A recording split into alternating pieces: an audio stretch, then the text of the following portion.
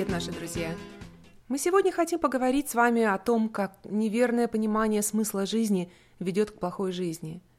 Спросите себя, какова ваша жизнь? Вы ей довольны? Вероятно, вы, как и большинство, работаете не прогибаясь, не можете остановиться, даже взять годик, чтобы подумать, прийти в себя. И выплаты, которые вы вынуждены делать, отнимают у вас значительную часть вашего дохода, что вам страшно остановиться, уйти на пенсию.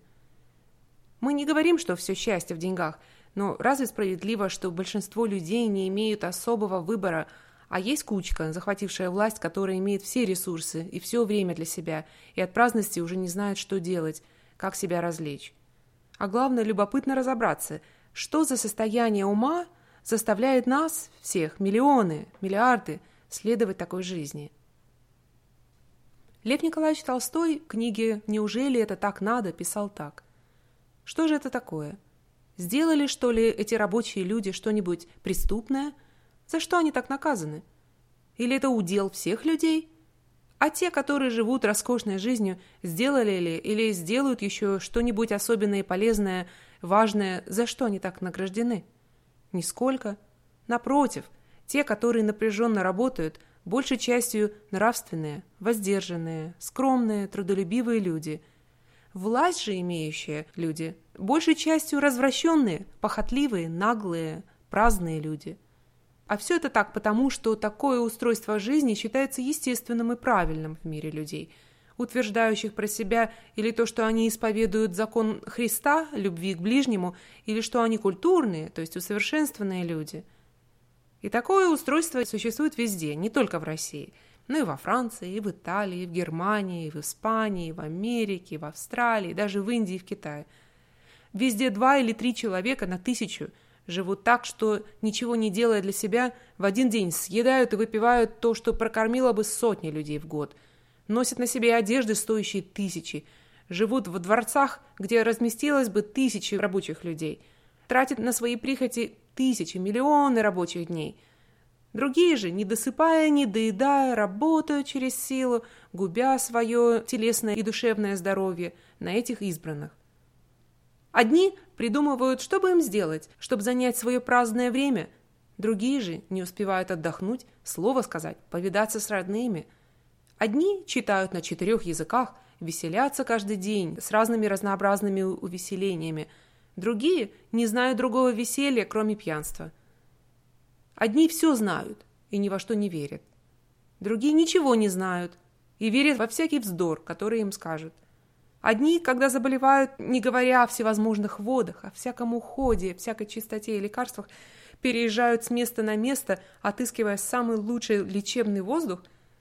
Другие сидят в очередях и довольствуются грубым отношением медицинского персонала в казенных заведениях и, не получив должного внимания и лечения, преждевременно умирают. Неужели это так надо? Если есть высший разум и любовь, руководящие миром, если есть Бог, то не мог Он хотеть, чтобы было такое разделение между людьми, чтобы одни не знали, что делать с избытком своих богатств, швыряли бы без толку плод трудов других людей, другие бы чахли и преждевременно умирали, и жили бы мучительной жизнью в непосильной работе. Так почему люди живут так? Понятно, что богатые люди, привыкшие к своему богатству и не видящие ясно того, что богатство не дает счастья, стараются удержать свое положение. Но зачем то огромное большинство, полагая счастье в богатстве, живет в нужде и подчиняется меньшинству? Почему малое число людей пользуются податями, собираемыми со всех? Обычно отвечают так. На вопрос, отчего люди, не работающие, богатые, владеют произведениями труда работающих, ответ тот, что эти произведения заработаны ими или их предками.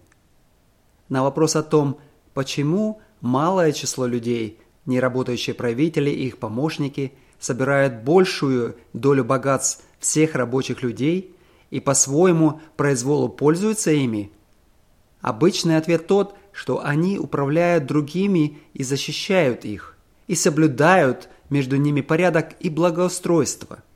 И все эти люди, землевладельцы, торговцы и фабриканты, служащие правительству искренне уверены в том, что владение их совершенно справедливо, что они имеют право на такое владение. А между тем это все не имеет никакого оправдания.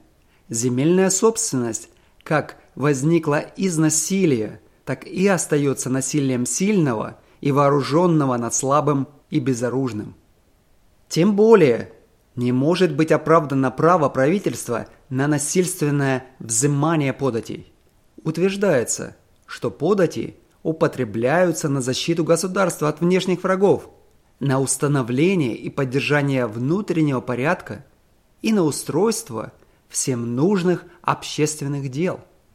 Но, во-первых, внешних врагов уже давным-давно нет, даже по заявлениям самих правительств. Все они уверяют свои народы, что они желают только мира. Германский император желает мира, Французская республика желает мира, Англия желает мира, и того же желает Россия. Тем более того же желают трансвальцы и китайцы. Так от кого же надо защищаться? Во-вторых, раз кто платят подати, не уверены в деловитости и даже честности тех, которые устраивают порядок. И этот самый порядок считают дурным. И устраиваемые общественные дела совсем не такие, какие нужны налогоплательщикам. То очевидно, что нет никакого права собирания податей, а есть только насилие. Толстой продолжает. «Помню мудрое слово русского мужика, религиозного и потому истинно свободомыслящего. Он так же, как Торо, считал справедливым не давать податей на дела, не одобряемые его совестью. И когда к нему пришли с требованием уплаты его доли подати, он спросил, на что пойдут подати, которые он даст. Говоря, если подати пойдут на доброе дело, то я сейчас же дам вам не только то, что вы требуете, но и больше. Если же подати пойдут на дурное, то я не могу дать и не дам добровольно ни копейки».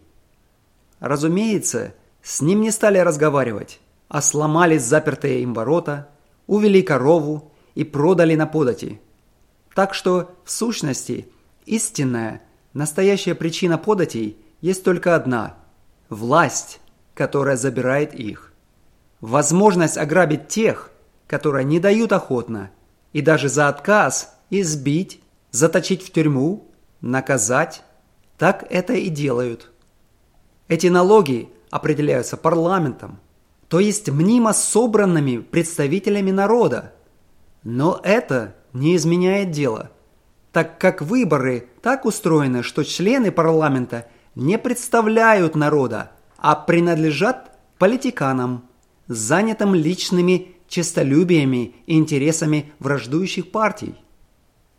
Также мало доказательное оправдание мнимого права собственности власть имеющих на произведение труда других людей. Это право собственности, называемое даже священным правом, оправдывается обыкновенно тем, что собственность есть результат воздержанности и трудолюбивой деятельности, полезной людям. А между тем, стоит только рассмотреть происхождение всех больших состояний, чтобы убедиться в противном. Возникают состояния всегда или из насилия, это самое обыкновенное, или из скоредности, или из крупного мошенничества, или из хронического обмана, как те, которые производятся торговцами. Чем нравственнее человек, тем вернее он лишается того состояния, которое имеет, и чем безнравственнее, тем вернее наживает и удерживает состояние. Народная мудрость говорит, что от трудов праведных не наживешь палат каменных, что от труда будешь не богат, а горбат. И так оно и было в старину. И тем более теперь, когда распределение богатств уже давно совершилось самым неправильным образом. Толстой приводит примеры, которые по-прежнему соответствуют современности.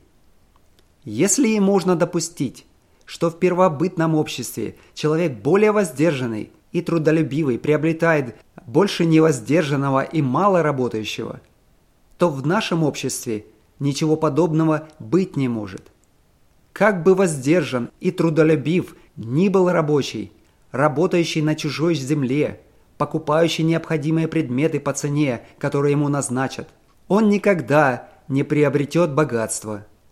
Человек же самый невоздержанный и праздный, который пристроится к правительству, к богатым людям, который займется ростовщичеством, фабричной деятельностью, домом терпимости, банком, торговлей вином, легко наживет состояние. Законы, будто бы ограждающие собственность, суть законы, ограждающие только ограбленную собственность, которая уже находится в руках богатых, и не только не ограждающих рабочих, не имеющих уже никакой собственности, кроме своего труда, но только содействует ограблению этого их труда.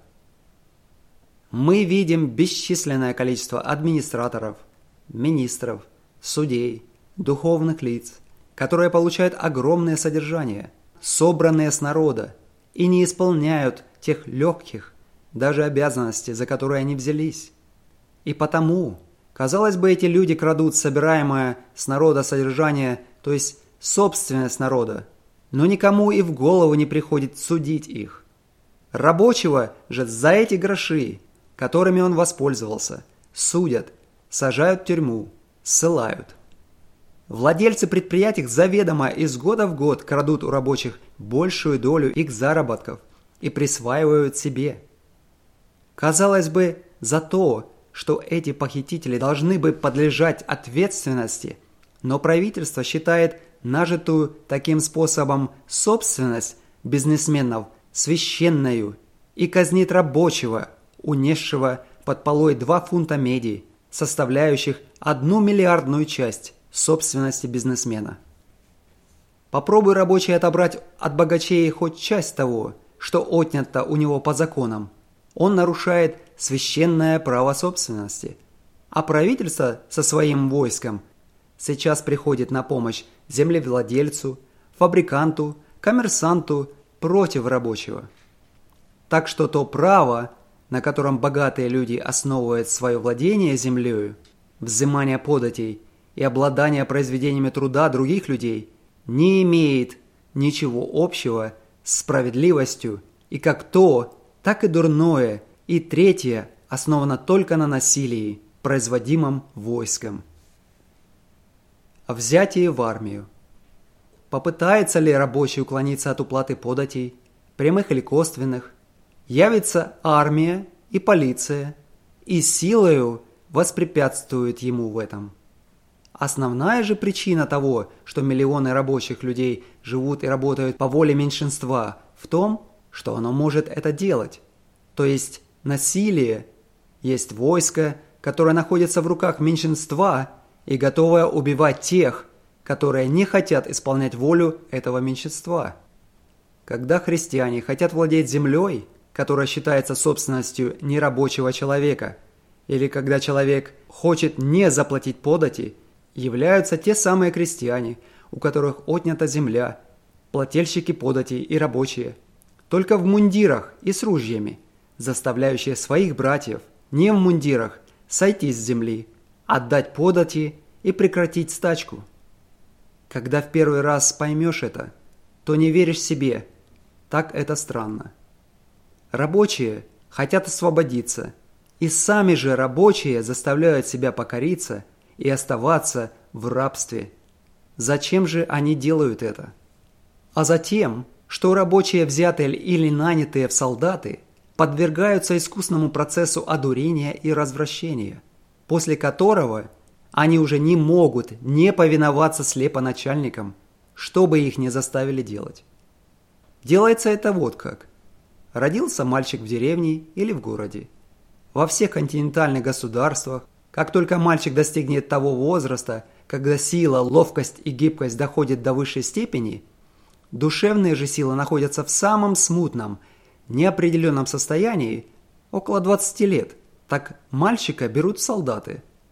Осматривают как рабочую скотину, и если он физически исправен и силен, его зачисляют смотря по годности, в какую-нибудь часть войска и заставляют торжественно присягать в том, что он будет рабски повиноваться своим начальникам. Потом удаляют от всех прежних условиях, паят водкой и пивом, наряжают в пеструю одежду и вместе с такими же другими ребятами запирают в казармы, где он в полной праздности, то есть не делая никакой полезной разумной работы, обучается самым нелепым солдатским правилам и названиям вещей и употреблению орудий убийства, сабли, штыка, ружья, пушки. Главное же, обучается не только беспрекословному, но механически рефлекторному повиновению представленных к нему начальникам. Так это происходит в государствах, где есть военная повинность. Где же ее нет, представленные к этому люди отыскивают везде заболтавшихся, не желающих и не умеющих жить честным трудом, большей частью развращенных, но сильных людей, подпаивают, подкупают их и забирают солдаты. И также запирают в казармы и подвергают той же муштровке. Главная задача начальника в том, чтобы довести этих людей до состояния той лягушки, которая при прикосновении к ней неудержимо дрыгает ножкой. Хороший солдат тот, который так же, как и эта лягушка, на известные крики начальника, бессознательно отвечает требуемым движением. Достигается это тем, что несчастных людей этих, одетых в одинаковые пестрые одежды, в продолжении недель, месяцев, годов заставляют при звуках барабана и музыки ходить, вертеться, прыгать и делать все вместе, в раз по команде. За всякое же ослушание наказывают самыми жестокими наказаниями, даже смертью. При этом пьянство, разврат, праздность, сквернословие, убийство не только не воспрещаются, но учреждаются. Солдат поет водкой, устраивают для них дома терпимости, учат похабным песням и обучают убийству. Убийство до такой степени в этом круге людей считается хорошим похвальным делом, что от офицеров, начальников в известных случаях требуют убийства друг друга, называемого дуэлью. И вот смирный, кроткий малый, побыв в такой школе около года, раньше этого солдат бывает еще не готов, то есть в нем остается еще человеческие свойства, делается тем, что из него желают сделать, бессмысленным и жестоким, могущественным и ужасным орудием насилия в руках своих начальников.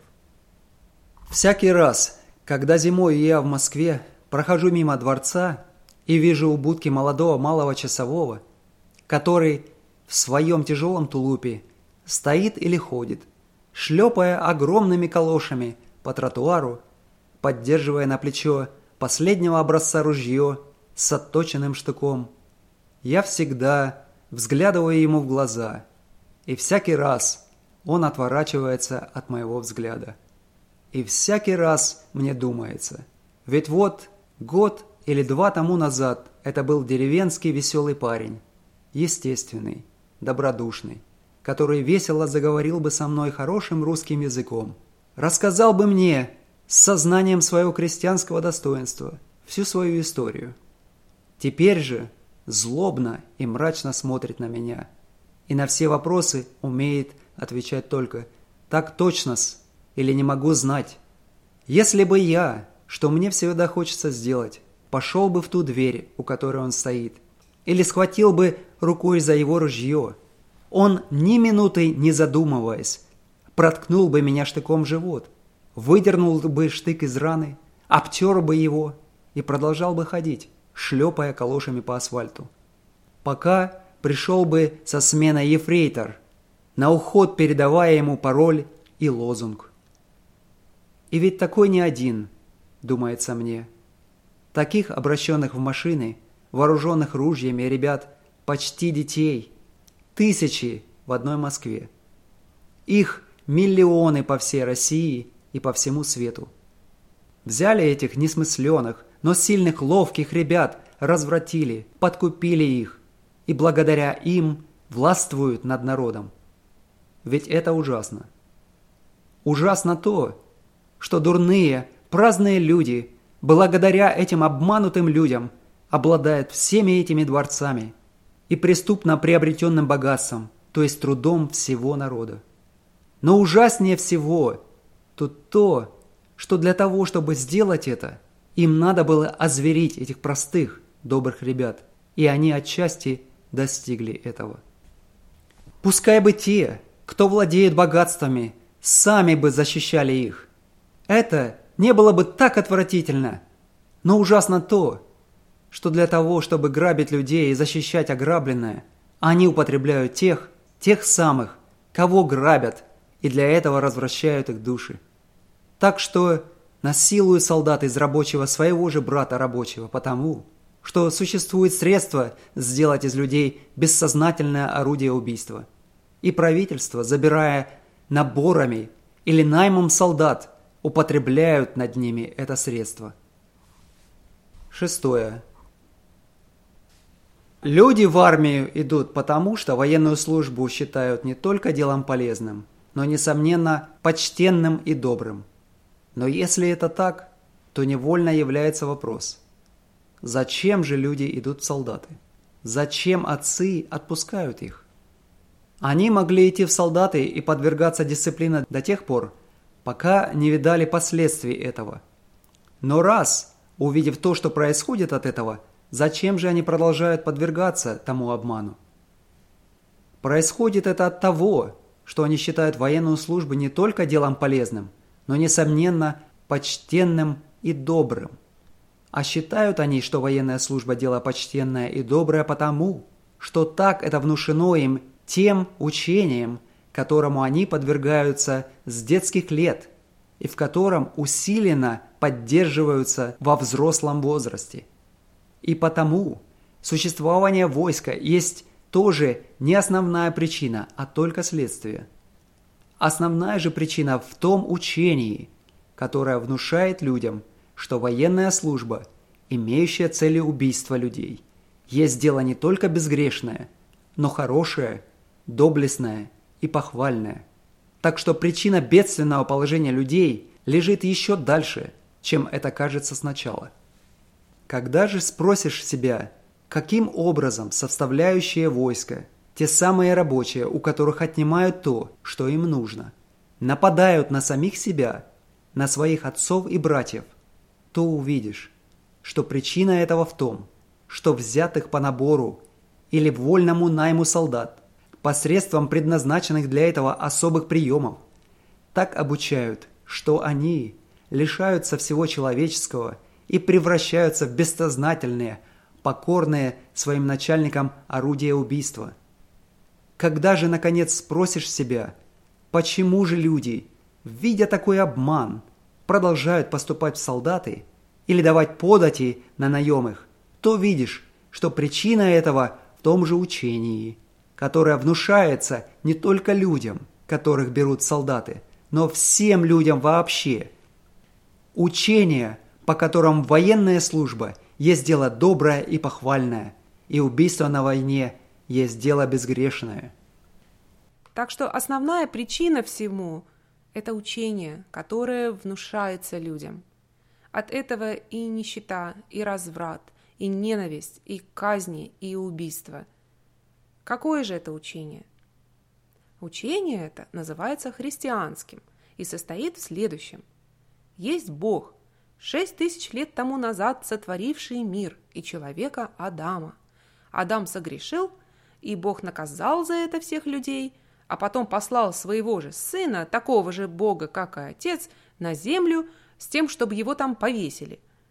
Это самое повешение и служит для людей средством от их наказания за грех Адама. Если люди верят в это, то они будут прощены за грех Адама, а если не верят, будут жестоко наказаны.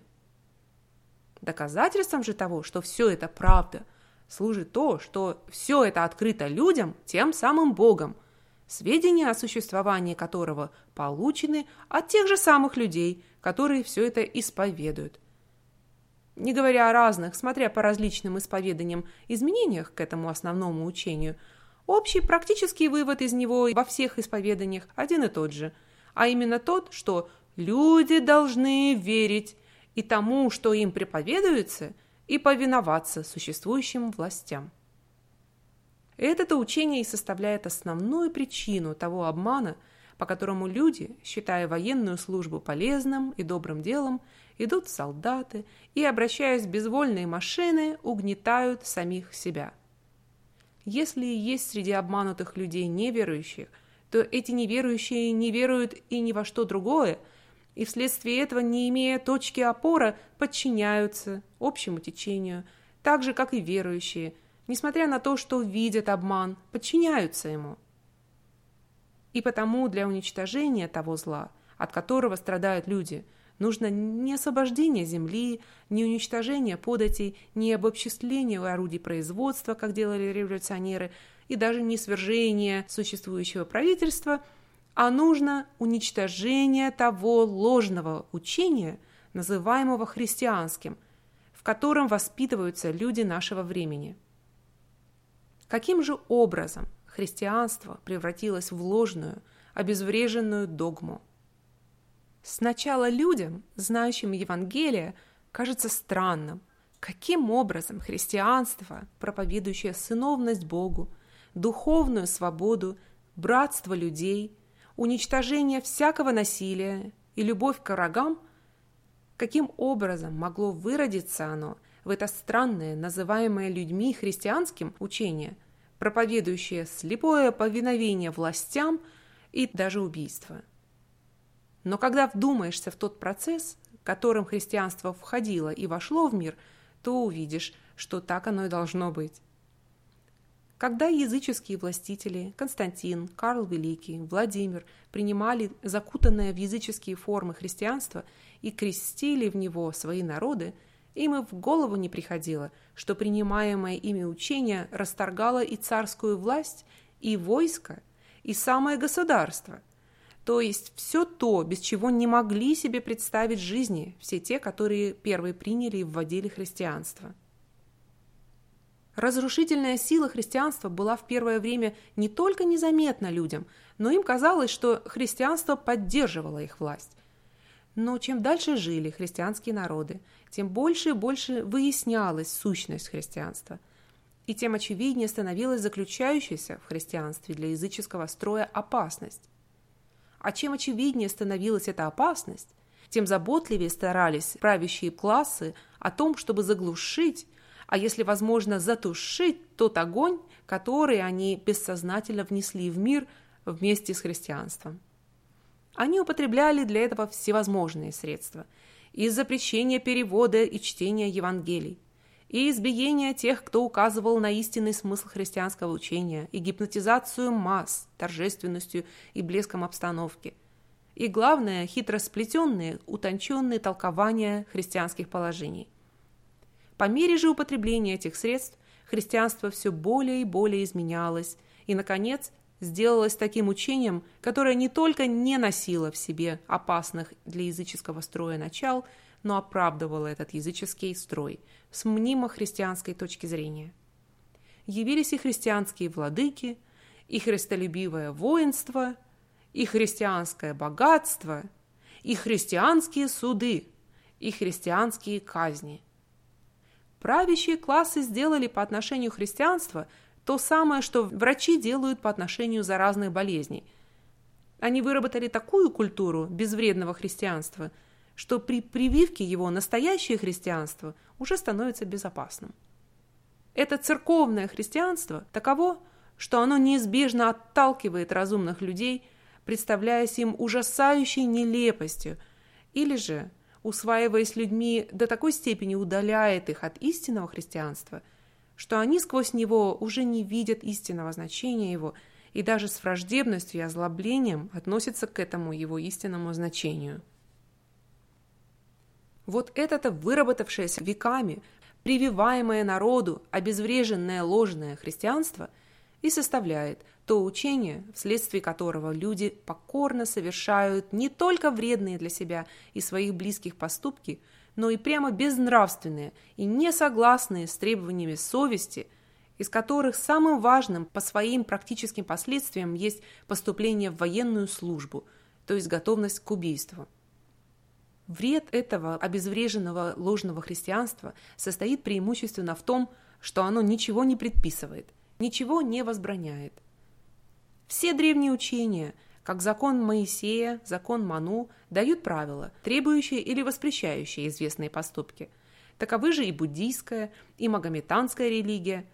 Церковная же вера не дает никаких правил, кроме словесного исповедания, признания догматов, постов, говения, молитв, а только лжет и все разрешает, даже то, что противно самым низменным требованиям нравственности. По этой церковной вере все можно. Владеть рабами можно. И в Европе, и в Америке церковь была защитницей рабовладения. Наживать имущество, добываемое трудом угнетаемых братьев, можно. Быть богатым среди лазарей, ползающих под столами пирующих, не только можно, но и хорошо, и похвально, если жертвовать при этом 1/1000 на церкви или больнице. Удерживать от нуждающихся свои богатства силою, заточать в одиночные тюрьмы, заковывать в цепи, приковывать к тачкам, казнить – все это церковь благословляет. Распутничать всю молодую жизнь, а потом одно из таких распутств назвать браком и получить на это разрешение церкви можно. Можно и развестись, и опять жениться.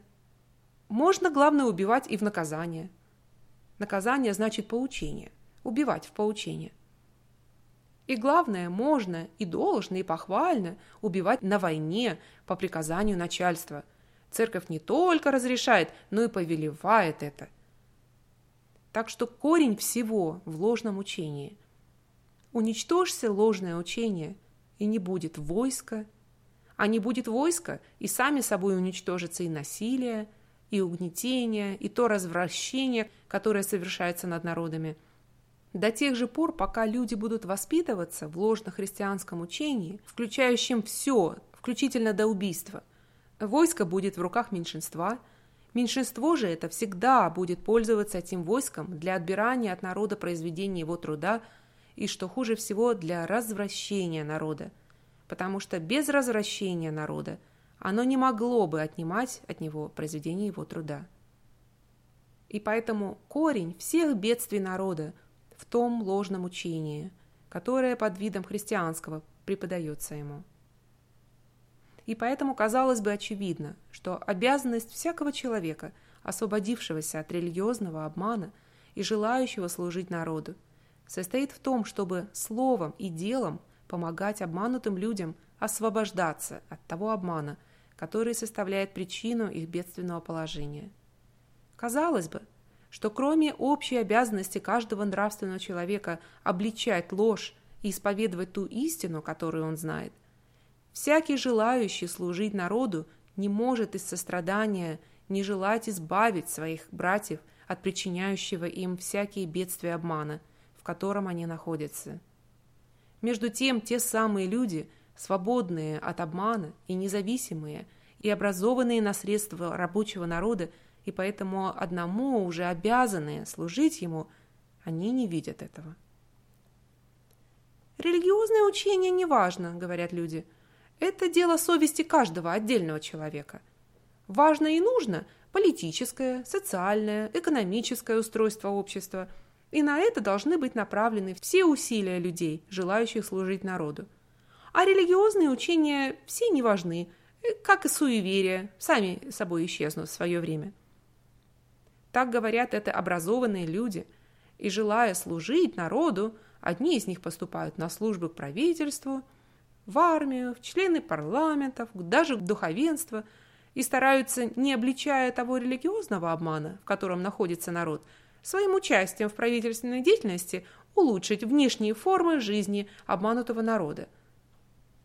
Другие революционеры, точно так же, не касаясь верований народа, вступали в борьбу с правительствами, старались овладеть властью теми же самыми, как и правительство, средствами обмана и насилия. Третьи, социалисты, устраивают рабочие союзы, полагая, что состояние народа может быть улучшено, несмотря на то, что он будет оставаться в том же производимом ложным учением заблуждении, суеверия или неверия. Но удивительное дело, как ни те, ни другие, ни третьи не только не препятствуют распространению ложной религии, на которой основано все зло, но когда в том встречается необходимость, исполняют признаваемые ими лживыми религиозные обряды, сами присягают, участвуют в богослужениях и торжествах, одуряющих народ, и не препятствуют обучению своих и чужих детей в школе, так называемому закону Божьему, то есть самой лжи, на которой основано порабощение народа.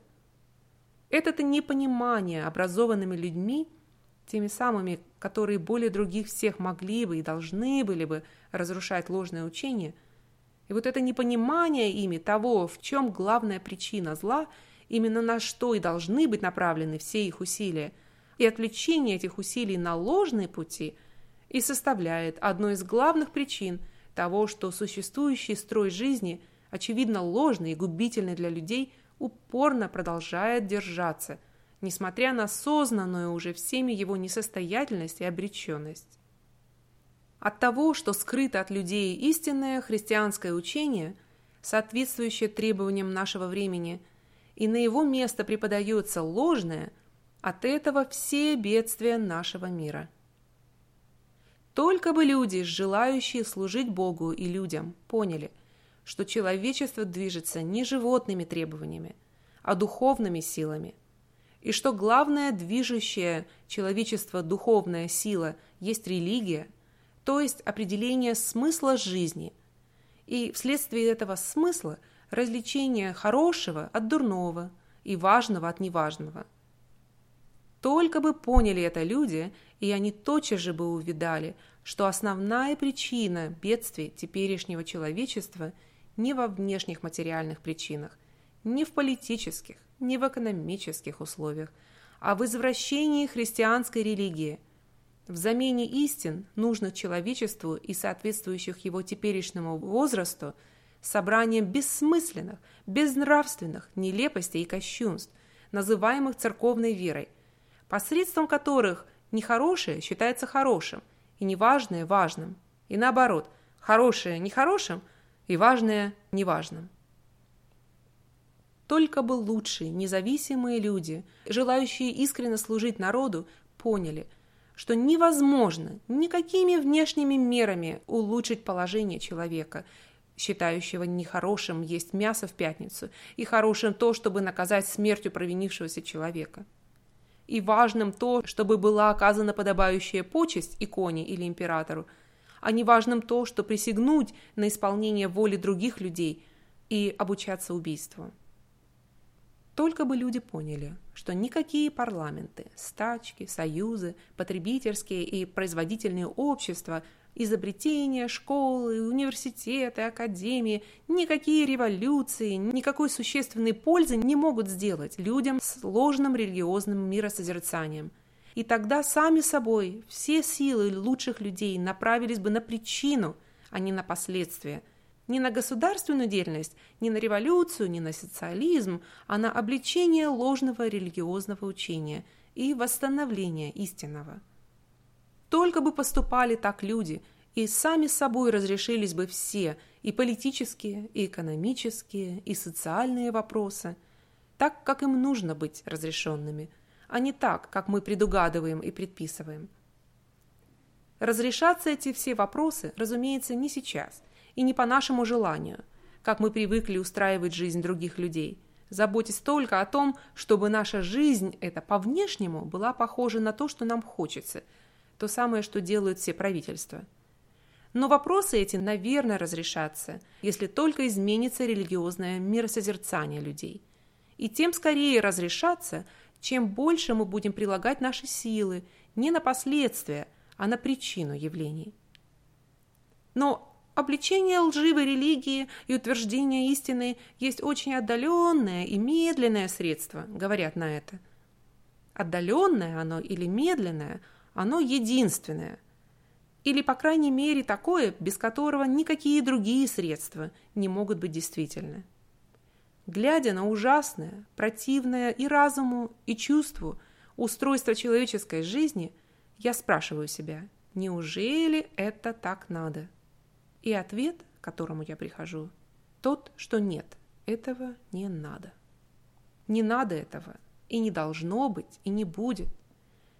Но не будет не тогда, когда люди так или иначе перестроят свои отношения, а только тогда, когда люди перестанут верить в эту ложь, в которой они воспитываются, и поверят в ту высшую истину, которая была открыта Христом и ясна, и проста, и доступна их разуму.